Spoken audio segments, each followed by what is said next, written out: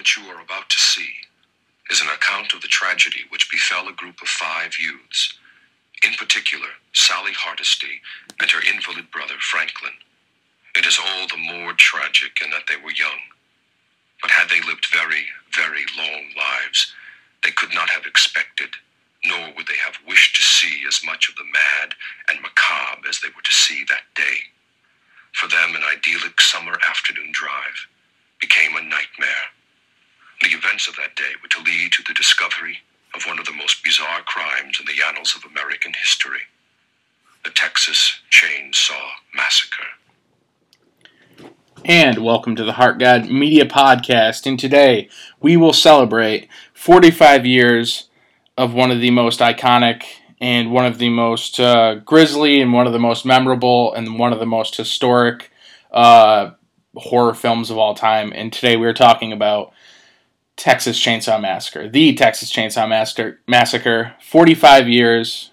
And to do this with me, I couldn't think of anybody better to discuss this with me than my very good friend and very good friend of the podcast, Mr. Brian C. Tyler.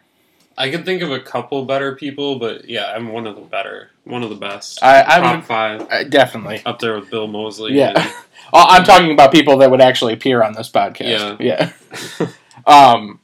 So 45 years of the Texas Chainsaw Massacre. It's, almost a half a century old. I think it still, to this day, holds up. And, it's very, very fitting that we're doing this now because just last week was a week and a half or so ago, or I think it was the anniversary of Texas Chainsaw Massacre actually coming out. 9 days ago. 9 days ago. Well, wait, I don't know. What's the release date? See, I'm not the best person to have on the podcast. I don't even know the release date, but it takes place on the 18th. Yes, it does take place on the 18th of August. 9 days ago. But regardless, 2 summers ago, we obviously lost Tobe Hooper as well. We lost Marilyn Burns. We lost Gunnar Hansen. Oh, yeah. Unfortunately, but not much of the cast is left at this point. But in honor of Tobe Hooper, I am drinking a Dr. Pepper. Yes, I actually have to grab myself. It actually didn't... Oh, what the fuck? I'm usually drinking a Dr. Pepper. Hold on one second. It fucking stopped. I felt like... Sorry, technical difficulties. But yes, regardless, it actually came out in October of 74. I don't know why I thought it came out in August. I think because it just takes place in August the year prior, but... It's around the 45th anniversary of the events. And, yes. 46th. Yes. Well, I don't care when we do a Texas Chainsaw Massacre. Regardless, with Tobe passing away just 2 short summers ago, it's right around this time. He passed away yesterday, 2 years ago. So, Brian, what was the first time that you actually saw Texas Chainsaw Massacre? I was a kid. It was around the time where I was renting every horror movie I could from Video King. I watched it with, I believe, my dad and my brother, and maybe Chad, Pape? Halsey. Yeah. It didn't, I don't think it was the right atmosphere. I think we watched it, during the day, and we were all talking during it, so... Actually, my first experience with the Texas Chainsaw Massacre wasn't all that exciting. But the second time I watched it by myself, I was still a kid, it scared the fucking shit out of me. I was actually by myself, in the dark, paying attention. I didn't know what to expect. I don't think I saw all the way through the first time, but the second time I watched it was like my first time. So do you think it took, before I talk about when the first time I saw it was, do you think it took a few different viewings and that right atmosphere for it to kind of really resonate with you and for you to be like, wow, this is truly one of the great horror films of all time? Well, for me, what got me in, I hate saying this, but what got me into checking out more horror movies was Scream. So I checked out more movies like that and just sort of went further and further back. And when I first started watching those like 70s slasher movies, Texas Chainsaw Massacre, not just slasher, but Carrie and The Shining and shit like that. Now, when you... It took me out of my comfort zone. Right. I wasn't ready for at that age, but, you know, but when, those ended up being my favorites. But when you say that Scream got you more into checking out more horror, we are not talking about early 2000s. We are talking about, like, soon after the VHS release, the video release of Scream, right? Like, late 90s, or... Yeah, like, Scream, every movie they mentioned in Scream made me want to go find those movies. Oh, wow. And other movies like them. I'd seen horror movies before, you know. Right, mostly Stephen King stuff with my dad. But yeah, Scream is what made me want to check out those classics like Texas Chainsaw Massacre and Halloween. And I've heard you say that Scream kind of opened the floodgates for you, but I actually didn't know that you actually went out and headhunted those titles after hearing them in Scream. That's something I didn't know. Yeah, I mean, I think I knew about them already. Right. I had looked in the horror section of Video King before, but yeah. And yeah, it was the video release of Scream because that's when I finally was able to see it. And you know, it's really funny that you say that actually, because I remember, and it had to have been I want to say fall of 97 when Scream came out on video. Because if you remember, it took a while for films to, after they left the theater, it'd take a while for them to hit video. And I know Scream came out Christmas Day 96. So that seems about right, because I think it took almost a year sometimes for these films to come out. And I vaguely remember getting the Scream VHS at my mother getting it at Phase. I think it was still Phase at the time. It might have been right before they turned to Eckerd's.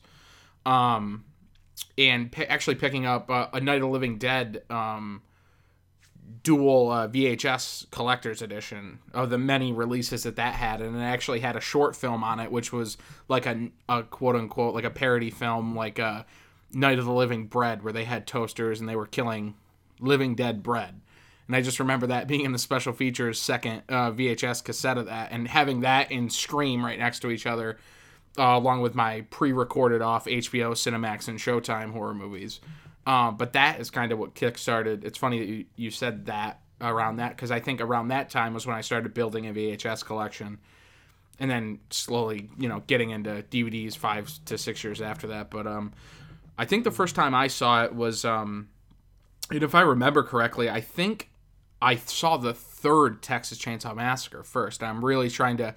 I'll never try to lie and be untruthful. I saw the original Texas Chainsaw Massacre first, just to seem like I'm the, because you know how I feel like some people do try to say I saw the first Texas Chainsaw Massacre first, and then I discovered the rest of them in order or whatever. But while you're on that subject, can I just say that my first Texas Chainsaw Massacre experience, now that I think of it, was some of the fourth one, Next Generation, on television, probably when it premiered on fucking HBO or something like that, because it was definitely around that time. It's in the 90s are such a lost era in horror movies, but there was a lot that went on. But that's a topic for another day, or our 90s horror movie episode that we did about a year ago. But I think I saw the third Texas Chainsaw Massacre first. Okay. If I remember, I'm trying to go back to literally the early to mid 90s now and trying to remember what I saw first. But that was the first one that I remember of the Texas Chainsaw Massacre franchise, the one that really stuck with me. I was a big Benny fan, big Ken Foray guy, at an early age. But especially From Beyond and those tighty whities. Yeah. The red banded ones. He looked like a little kid, but it was funny. But I remember seeing the third one, and then I think I seen the original, the 1974 Texas Chainsaw Massacre, seeing that, and my parents really played into the wanting to scare the shit out of their kids type thing. So, they were telling, this really happened. That guy talking in the beginning, that's proof right there. The guy's saying this actually happened, and blah blah blah blah blah. And so it immediately struck fear into my heart of never wanting to ever go to Texas. but at the same time wanting to go to Texas. But I remember watching it, and I remember just feeling uncomfortable while watching it, just because it was so grisly, and it just kind of, it seemed, it was actually very similar to like the first time I saw Henry, Portrait of a Serial Killer. Again, those events based off, a real person. But the origins of Texas Chainsaw Massacre obviously coming from Wisconsin with Ed Gein. Mm-hmm. But so it's based off, I'm sure anybody listening to this knows, but is based off, the actions, it's derived from those Ed Gein, the Ed Gein killing, and, Ed Gein wearing the face of a corpse and dancing in the moonlight, and the lure and the mythology of what is now Ed Gein, and Ed Gein, the original Leatherface. Yeah, I'm sure I've talked about this on here before, but my dad used to go to this guy who sold like hunting supplies, like probably, I don't know what the fuck hunting supplies are, like guns maybe, bullets, but he also sold used VHS tapes. So my dad, that's a hell of a combo, with, like, horror movies for me, and I swear one time he came home with Psycho, Texas Chainsaw Massacre, and Silence of the Lambs. And I don't think he realized he had an Ed Gein thing going on there. Yeah, right? It was a pretty cool triple pack he came home with. Yeah. On accident. Now, if I'm remembering correctly, when I first saw it, like I said, I think it wasn't my favorite at a younger age, and honestly, up until probably like my preteens into my early teens, I had always favored the second one because of all the like the comedy that was in the second one. And it was just, even at a young age, I was digging the soundtrack on, obviously, Texas Chainsaw Massacre 2, and I was really loving, I don't know why, and I know it gets a lot of hate, and we're here to talk about, obviously, the original Texas Chainsaw Massacre, but, I mean, that goes without saying, without that one, there wouldn't have been the franchise. It created it all. So I think as a kid, the third one I had kind of like gravitated toward more so than the original. But my first impressions were so like different from what they are now, because I've always loved the first one. I did not like the second one the first time I saw it. I thought the third one was okay, kind of boring. I was a kid. Remember? Yeah. And I thought the fourth one was like my second favorite after the original. Mm-hmm. Kind of weird, right? That is a weird mix. But I think I was a 3-2 in original, and I would never ever give Next Generation a watch after the first 2 times I watched it. Like the Next Gen, 2 was in my head as a kid. 2 was too goofy for me, but 4 was like the only one that lived up to the original. The only reason I would ever rewatch Next Generation for the longest time was the boob flash scene. It's just side boob, Jesse. No, I thought it was wasn't it a full shot? Where she's in the window and she... That's what I thought as a kid, but it's side boob. It's just... I think that's the kind of imagination we both had. Yeah. But regardless, now I love and respect them all for their own reasons, but I do think, as much as I adore the second and third one, the first one just has like a stink about it that I love revisiting. I love giving it a new... A stink about it? Yeah, I love giving it a whiff all the time, as much as I possibly can. Well, it just feels so real. That's why people love it so much. It really does feel like how... When you think of a horror movie, that's what a horror movie should be, if the intention is to scare you and disturb you. And I think before... I mean, because it is a slasher film. There's no denying that it is a slasher film. But it was also an old school monster movie. But the monsters were human. They were real. They weren't supernatural. And that's what's really scary. Someone that was truly evil and devious and was really enjoying it, you could take yourself out of it if it's a supernatural element. If it is like a Jason Voorhees, 3 or 4 entries in where he keeps coming back to life, or even Michael Myers, who had, just been destroyed but kept coming back. There's a level of, you can suspend your disbelief, but when it comes down to it, it's supernatural and you're not truly afraid of it. But with Texas Chainsaw Massacre and a like of, like, say, a Psycho, or, like, going back to, these killers that are, human, there is no supernatural element. They are just pure evil. I think that is where the true, like, terror is, like, created, and the fear that is instilled in people in this. And I think Toby, out of the big 4 directors, Wes Craven, John Carpenter, Tobe Hooper, and George Romero, I think Toby was the first one to tap into the real life terror. Besides, obviously, Wes, obviously, with Last House on the Left, it was a landmark film, and that predates it. But I could be wrong, but Last House on the Left might have had just a little bit of influence on Texas Chainsaw Massacre. I think it did. But as much as, this, just stylistically, yeah, definitely. And is, like, as hard as Last House is to watch, and everything, and those, don't get me wrong, Krug and Co. are evil and devious, but I think you still saw, like, humanistic side to it, and you saw revenge by the parents in that film. So there was, like, as much as I try to explain to people that have never seen Last House on the Left, I say it's a rape revenge movie, but it's a feel-good movie at the end because they got justice served to them. But with Texas Chainsaw Massacre, I feel like you truly are seeing, like, a human monsters, cannibals. Yes. When you watch Last House on the Left, at the end, you're definitely like, gee golly, that put me in a good mood. Right. Well, no, I'm glad that, revenge was served. No, I know, I'm just trying to be funny. Yes. Texas Chainsaw Massacre, there's definitely, it's like anticlimactic. Did I even say that right? I feel like I said it wrong. Anticlimactic? But it's not. Like, there's definitely a very exciting climax. Yeah.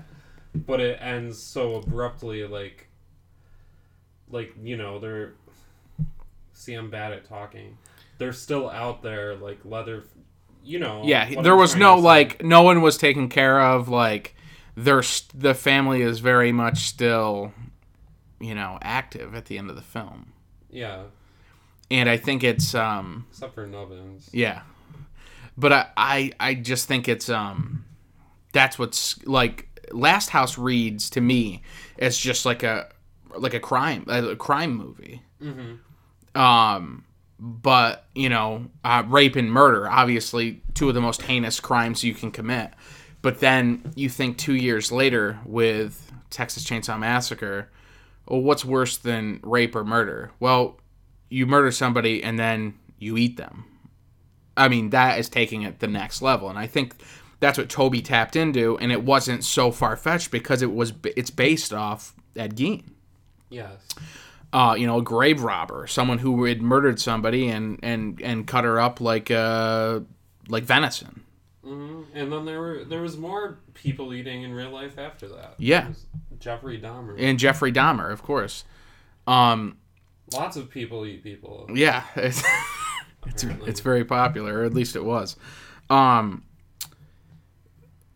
I think, what kind of influence do you think Texas Chainsaw Massacre has held on the horror genre, like, that still holds on to it 45 years later? Do you think you see direct influence from Toby's work on Texas Chainsaw Massacre? Do you see it in current day horror movies? Do you think because there's a precedent set for horror after we got 3 very, you talk about George Romero in 1968 with Night of the Living Dead. No one had, Romero modernized what we know today as a flesh eater, a zombie. The Walking Dead. And then, Wes Craven comes in 72 and does Last House on the Left. Gives us this very hard to watch, rape revenge film. And then we see Texas Chainsaw Massacre. So I feel like we kept getting it stepped, because I know in 68, Romero's Dead film really kind of shocked people. Yeah. And then the same thing with Wes with Last House, and then again with Toby.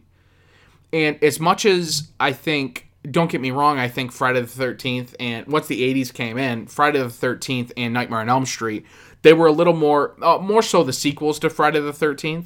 Yeah. But the later on, having the true character of Jason with the hockey mask and everything, and Freddy Krueger, there was a supernatural element to them, so they didn't seem as scary as the prior landmark horror films. I think each movie you've mentioned had sort of it was very relevant in a way. Yeah. Like there was definitely a real life horror element to each of them, except maybe Friday the 13th. Like, I love Friday the 13th, but that was basically, they were doing Halloween. Yeah. In a different setting. Yeah.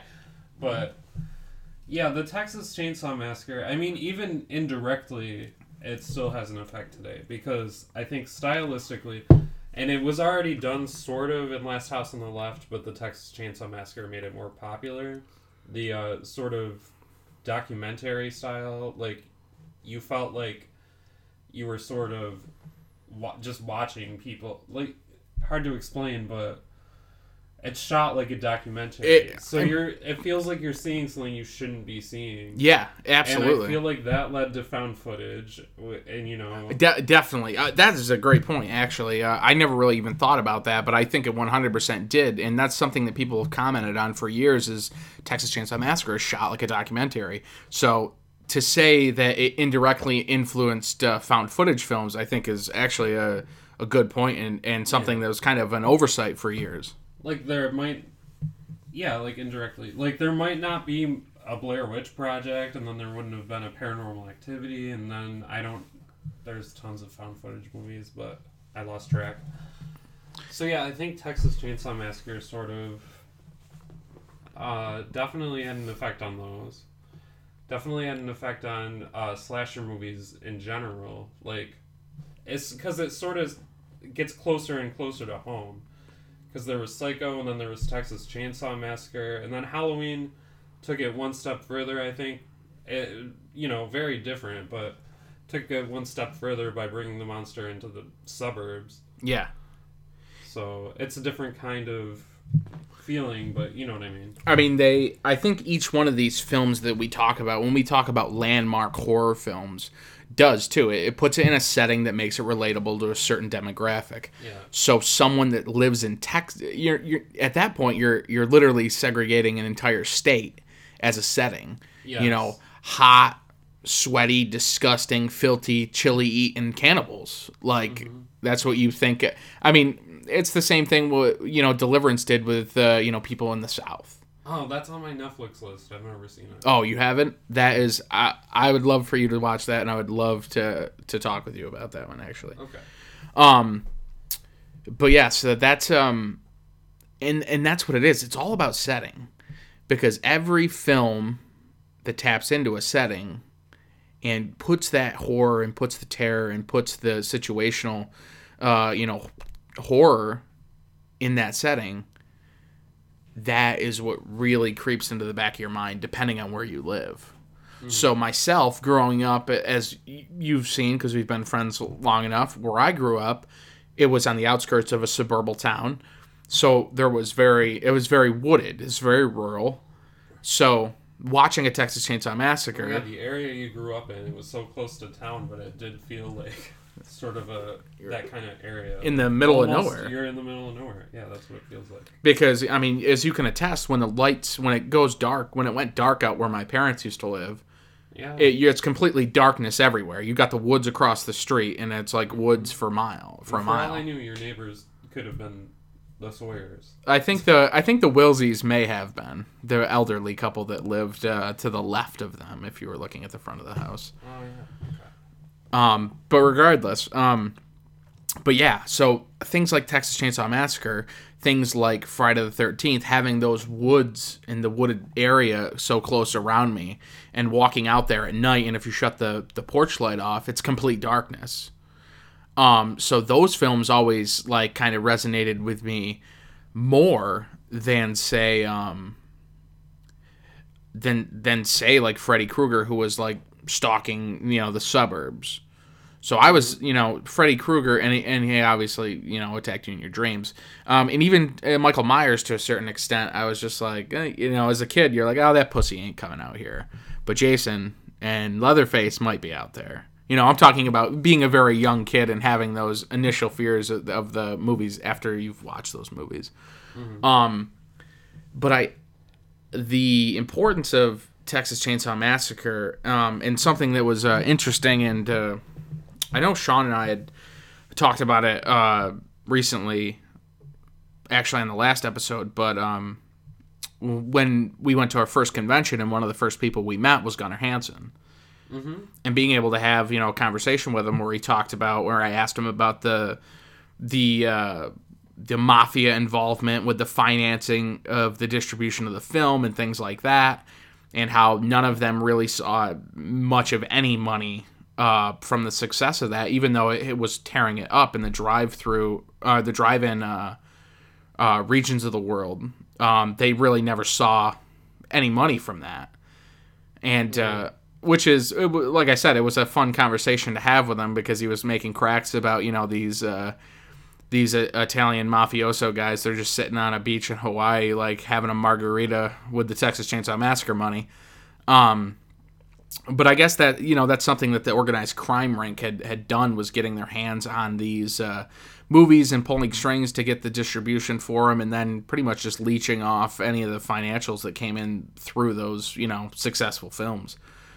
But so there's like that whole aspect of it too. It was truly maverick filmmaking and trying to get this very grim and grisly movie out and distributed, and then it finally does, and it has legs. It has, it's an effective movie, and people want to go see this. And it was probably, and I think, Wes Craven's talked about it whenever he's gotten like a really bad review, when they talk about how like despicable his movie is. He's like, it's the best press. It's the best press. You can't even buy that kind of press. Mm-hmm. So that movie having that, and I think it still has it to this day, like has that, as does like something like A Last House, where, it's hard for people to watch. I mean, obviously, Texas Chainsaw Massacre is a little tamer than Rape, but at the time, you're talking the mid-70s, it's early to mid-70s, it's very fresh for people to have to watch, something like Texas Chainsaw Massacre.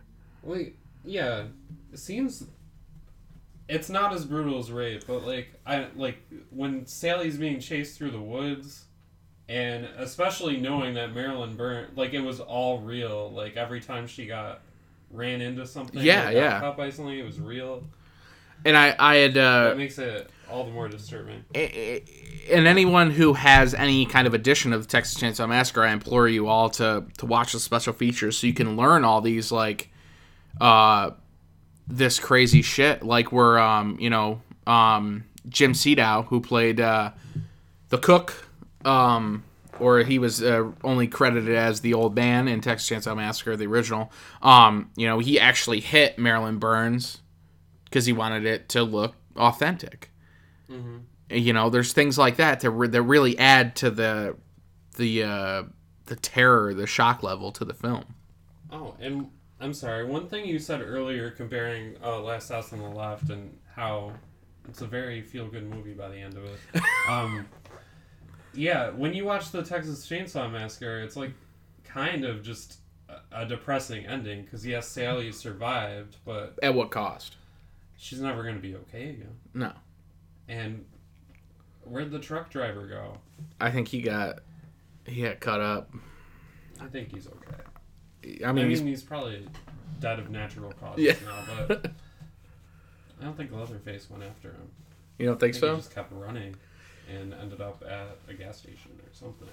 Now, when you talk about the character of Leatherface too, and I've talked about this many times before, and as we all have outside of a recording microphone, is Leatherface is one of our famous monsters.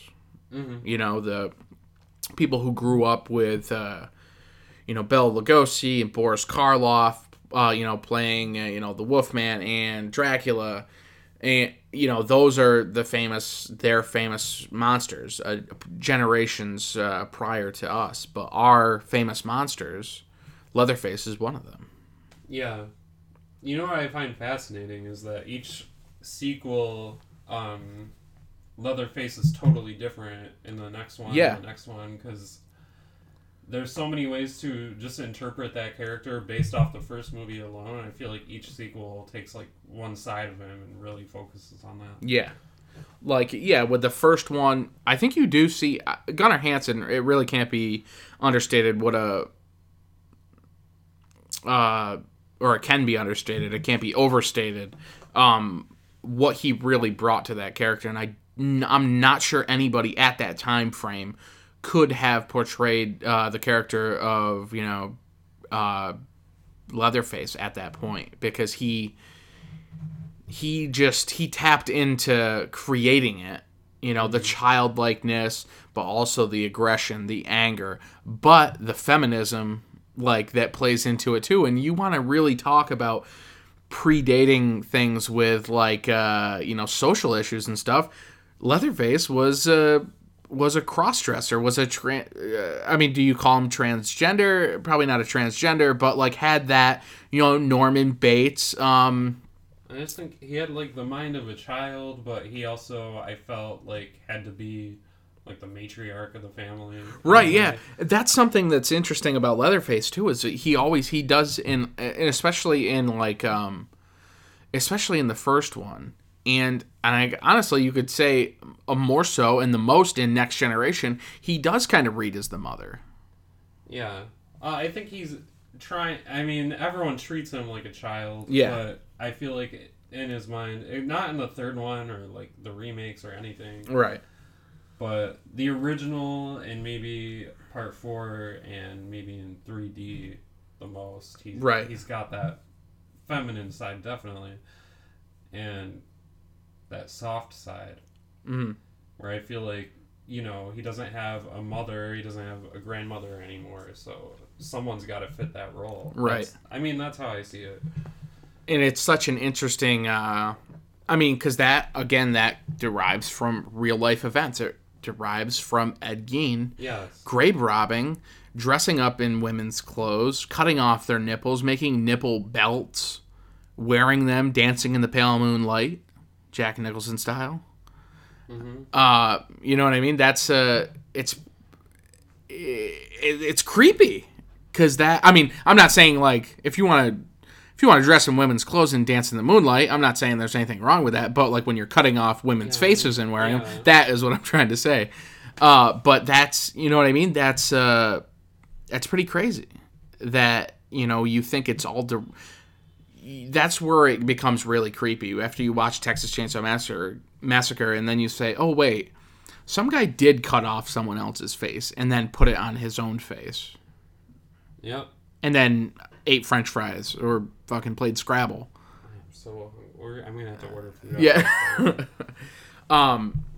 But, that is in something that they had talked about a lot, especially in the special features of Texas Chainsaw Massacre 2, which Tobe Hooper also directed, is the freedom that Tobe gave his actors to really find what they were what he was looking for. Yeah. Let them kind of run a couple different avenues, and it's such a well-known fact that he would let his actors take different takes and keep going, and just out of the enjoyment of the filmmaking. And it's and he was such a unique mind for the horror genre, and I think he was so much different. And I know people try to with the Poltergeist thing, they try to I think undercut him more than need be, Yeah. They try to really discredit Tobe Hooper. I think some people do, or some horror fans do. Not a lot, but some definitely have. And I don't really. Yeah, I've seen it a lot, actually. Which is kind of, I don't know. I think that's disrespectful, especially for someone that was clearly a brilliant filmmaker. Definitely, yeah. I mean, and Texas Chainsaw Massacre wasn't his only movie. No. Poltergeist either. No. And he's someone I think that really doesn't get the fair shake. When you talk about the when I say Big Four, I mean, overall, mainly people say the Big Four directors of horror are George Romero, Wes Craven, John Carpenter, and Tobe Hooper. And in my eyes, that is accurate. I put that because I've talked about it before, but I haven't talked about it with you, at least on a recorded mic. So I want to really talk about this right now. You talk about George Romero, who created what we know as the modern zombie in 1968. So he created pretty much like a modernized version of a monster that is popular now as it's ever been. Mm-hmm. On the very successful, very long-running Walking Dead. Is that still... Yeah, it's still going, I guess. But Greg Nicotero, who is a big figurehead with Walking Dead, now learned under the tutelage of Tom Savini, Yes. someone who was a protege of George Romero, wanted to work on the original Living Dead film, couldn't because he was going to Vietnam. Comes back, works with Romero on several films, Martin, Dawn of the Dead, Day of the Dead, gets gifted the Night of the Living Dead remake by George Romero, so Savini is 100%, a brother-in-arms, and dare I say protege, of George Romero, and Greg Nicotero coming from, K&B, right in all that guff, so it's all intertwined, and that is like George Romero's legacy. He created the zombie that we know today. And then you look at Wes. Wes comes out with an ultra shocker film, a rape revenge film, a really like gruesome, very hard to watch, real film in horror. And then Wes goes on to create Freddy Krueger, probably and arguably the most identifiable and the most famous monster of our generation. Yeah. I feel like the special thing about Wes Craven is that do you feel like the teenage characters in his movies felt more real than teenage characters in other horror movies? Definitely. Yeah. Wes was... it would scream it was a lot of Kevin Williamson too, but still. And don't get me wrong, we could definitely... I mean, we could talk about Wes all day. We've already done a whole podcast on Wes. Yeah, and and Wes did tap into, I think, was always current with what the youth was... for how to stay in touch with them, I guess. But and then you talk about John Carpenter, obviously Halloween, the creation of Michael Myers. The influence for Halloween and Michael Myers is huge. Mm-hmm. And he was the most successful at branching outside of horror, but he'll always be most remembered for his horror films. Mm-hmm. And, do you think there was any kind of influence? I don't know if Carpenter's ever said it, but do you think there was influence from Texas Chainsaw Massacre on, say, Halloween?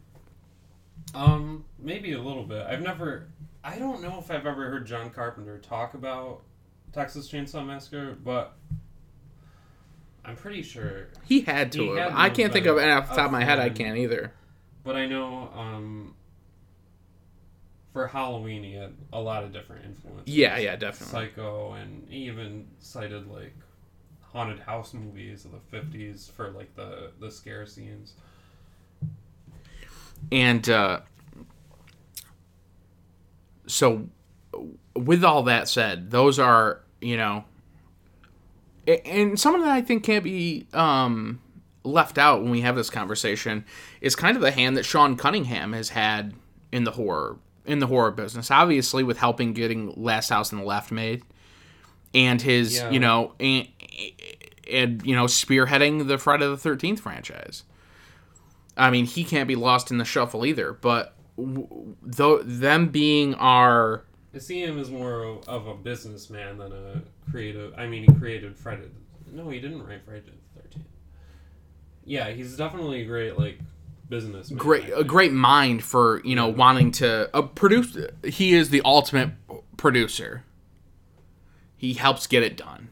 But back to Toby. Toby just seemed like so different, even from his comrades in the Big Four. He just seemed just offbeat, a little different.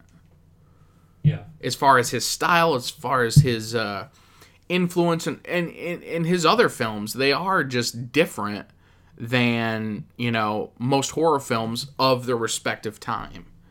Because is there anything like Texas Chainsaw Massacre in the early to mid 70s? No. There's nothing. I mean, arguably, there's been nothing really truly as different as that for its time period. It's just something that can't be replicated. It can't. I mean, even with the sequels, of course we love the sequels, but there is just like a little bit of like, there's a little bit of stink on it that is just is too comforting to not keep smelling. Right. They started getting more commercial, and that really started with the third one, I think, commercializing it. Mm-hmm. But yeah, and the second one was just, they went in a totally different direction on purpose, and I think that's great, and it works for it.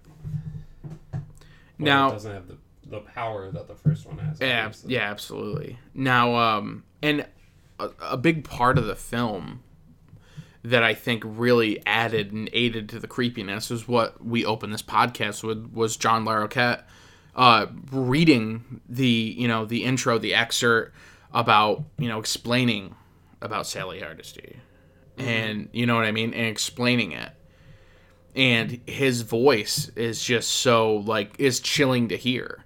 It is, and I think there's no other way. It is the creepiest to me, in my opinion. It is still to this day the creepiest opening to any film, and really straps you in for what you're about to experience. Oh yeah, definitely.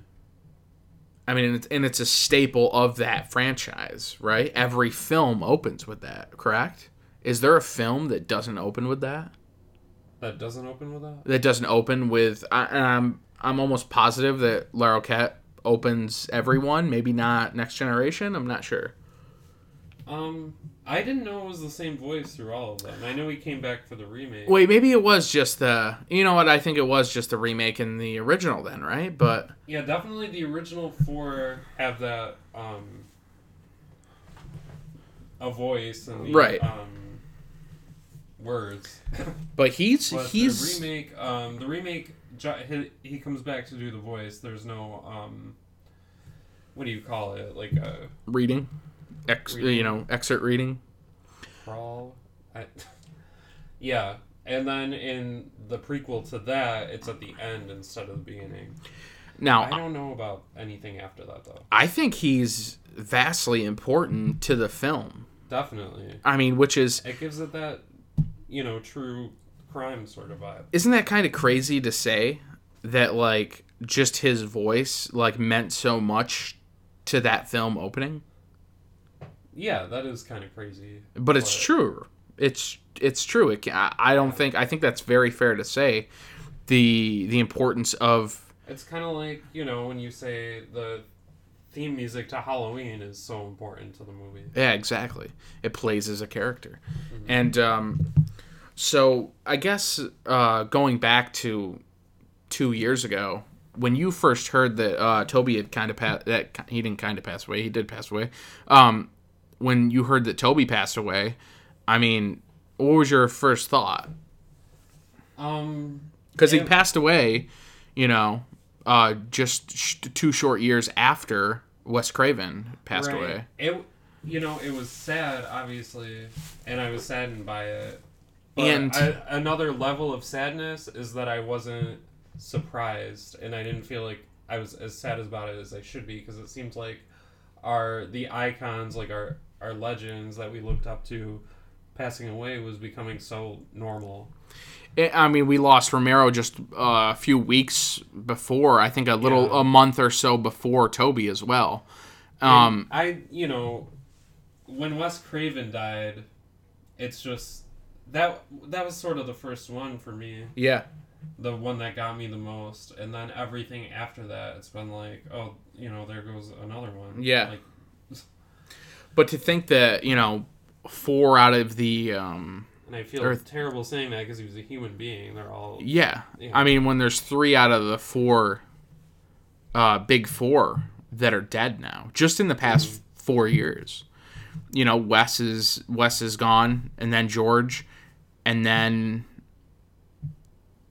Toby, and now there's only John Carpenter left. I mean, that's kind of that's scary that sooner rather than later there's going to be a world where we live with none of those directors anymore. Right. And unfortunately, there's really no one like them today. At least no one that can gain that amount of success. No, and I think it's due to a lot. I think it's due to there's too much content out there, so some of it gets lost in the shuffle. Stuff that could have stood out back in those eras that our Big 4 dominated in. Stuff that could stand out today, everything's just so oversaturated. So when you do find that film that is really effective it really affects you, it's harder to find now because there's just so many films out there and there's so many new movies, and a lot of them, let's be honest, aren't up to snuff. They aren't providing what we think they should be providing. But at the same time, I'm sorry to interrupt. There are a couple directors who have surprised me and made me feel things that I wasn't expecting to feel, or given me something that I don't feel I've already seen in a movie before. Right. Even if it reminds me of another movie, it's done differently. So I'd say Ari Aster, who directed Hereditary and Midsommar, and Jordan Peele, who Get Out and Us. They which are hugely successful films. I think they're on the right track, definitely. Now, someone actually, now that we're talking about it, trying to think of someone that could hold the helm.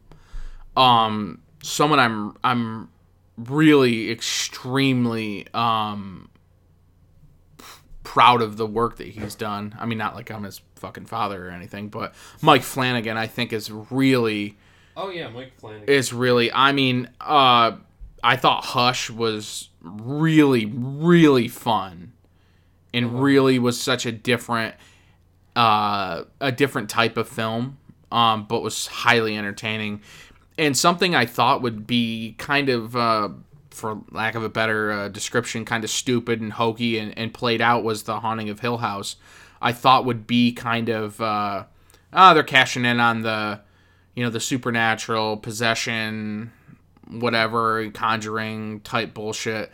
But I thought A Haunting of Hill House was really, really good and did have a creep factor that I think not many films can have in 2018, 19 now. But and I was really, I mean, obviously that was a series, but that one was really entertaining, and I think I enjoyed it way more than I was ever anticipating. So Mike Flanagan's definitely on my short list. I haven't finished The Haunting of Hill House yet, but I've seen Mike Flanagan's movies, most of the movies he's done. Yeah. I like them a lot. I did think Gerald's Game was a great adaptation. I had a lot of fun with that one as well. And if I had to name another person off the top of my head, I would say Michael Dougherty. Trick or Treat and Krampus. Yeah. Those two films are probably two of the most fun films for me of the last 15 years. They're just a blast to watch, both of them. And I think when I watch them, I think that I go, wow, these were made for me. And that's really hard to find in 2019. So those are two guys that I think are holding the helm as, three of our four horror giant directors are now passed. So the thing about go ahead. Jordan Peele that reminds me of those directors from back then is that he really has gotten people talking and has explored themes in a way that it just reminds me of George Romero. I feel like Jordan Peele has gotten a lot of flack for discussing themes that people aren't totally comfortable talking about right now. You know what I mean? I could definitely see that. I do think that his films are for a certain horror fan. Yeah. They're not for every horror fan, because I'm not going to sit here and tell you that I think his films are necessarily masterpieces. I think they're definitely any kind of horror movie that does the kind of business that Get Out or I'm not sure. Did Us do well? Us did well. Yeah. Us did well. Okay.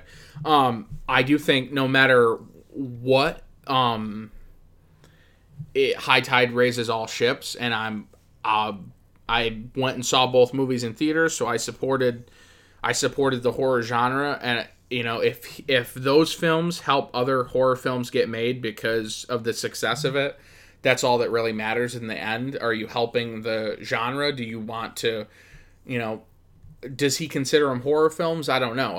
I mean, to me, they are, but they're also more than that. They're not true blue horror films. They're, they have a lot of suspense, and they have a lot of like thriller elements, but then you're nitpicking at that point as to what genre it is. But as far as what I consider a horror movie, I wouldn't outright call it a horror film, even though, I think most would. But like I said, if that's going to get other quote-unquote horror films made, I'm all for going to see them, supporting them, and supporting offshoots of the genre. Cool. So what else do we have to say about the Texas Chainsaw Massacre? I think we've said about everything. It's just such a landmark film. I want to know what you really think about Franklin Hardesty. You know what? I think he gets a bad rap. Me too. I feel really bad for the guy. I mean, the poor motherfucker is crippled up, fucking trying to make his way through this. He can't defend himself. No, I mean, and they kind of just leave him. And it's so fucking hot, and he's with his sister and her friends. They don't really seem to want anything to do with him, and he's kind of left to his own. Like, they're like, "Oh, figure it out, you fat handicapped fuck." Yeah, like, I get that they're young.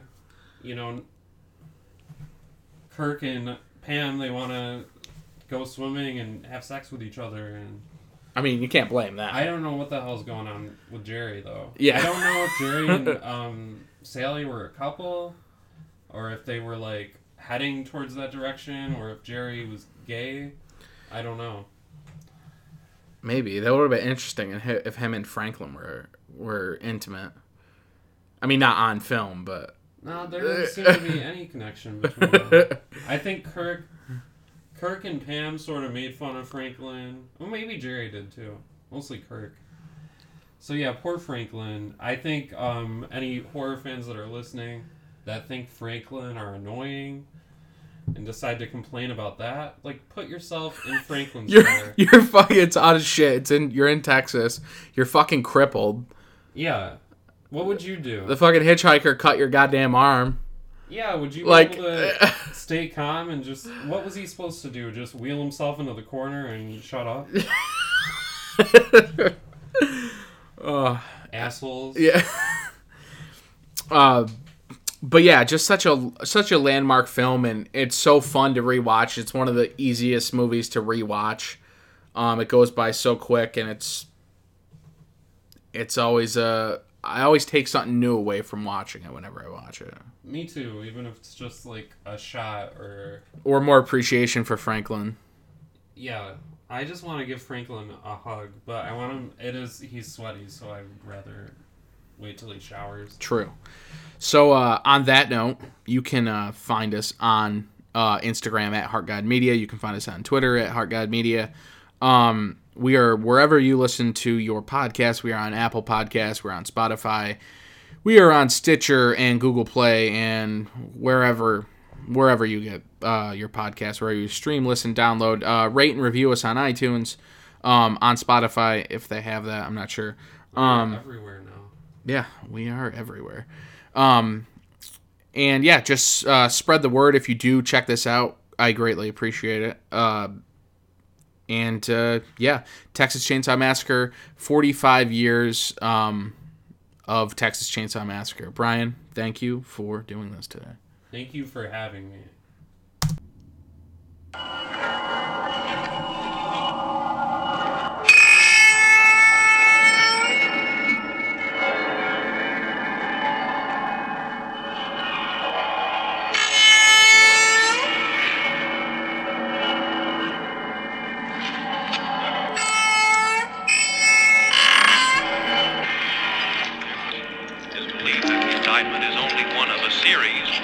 Handed down as special grand jury investigation.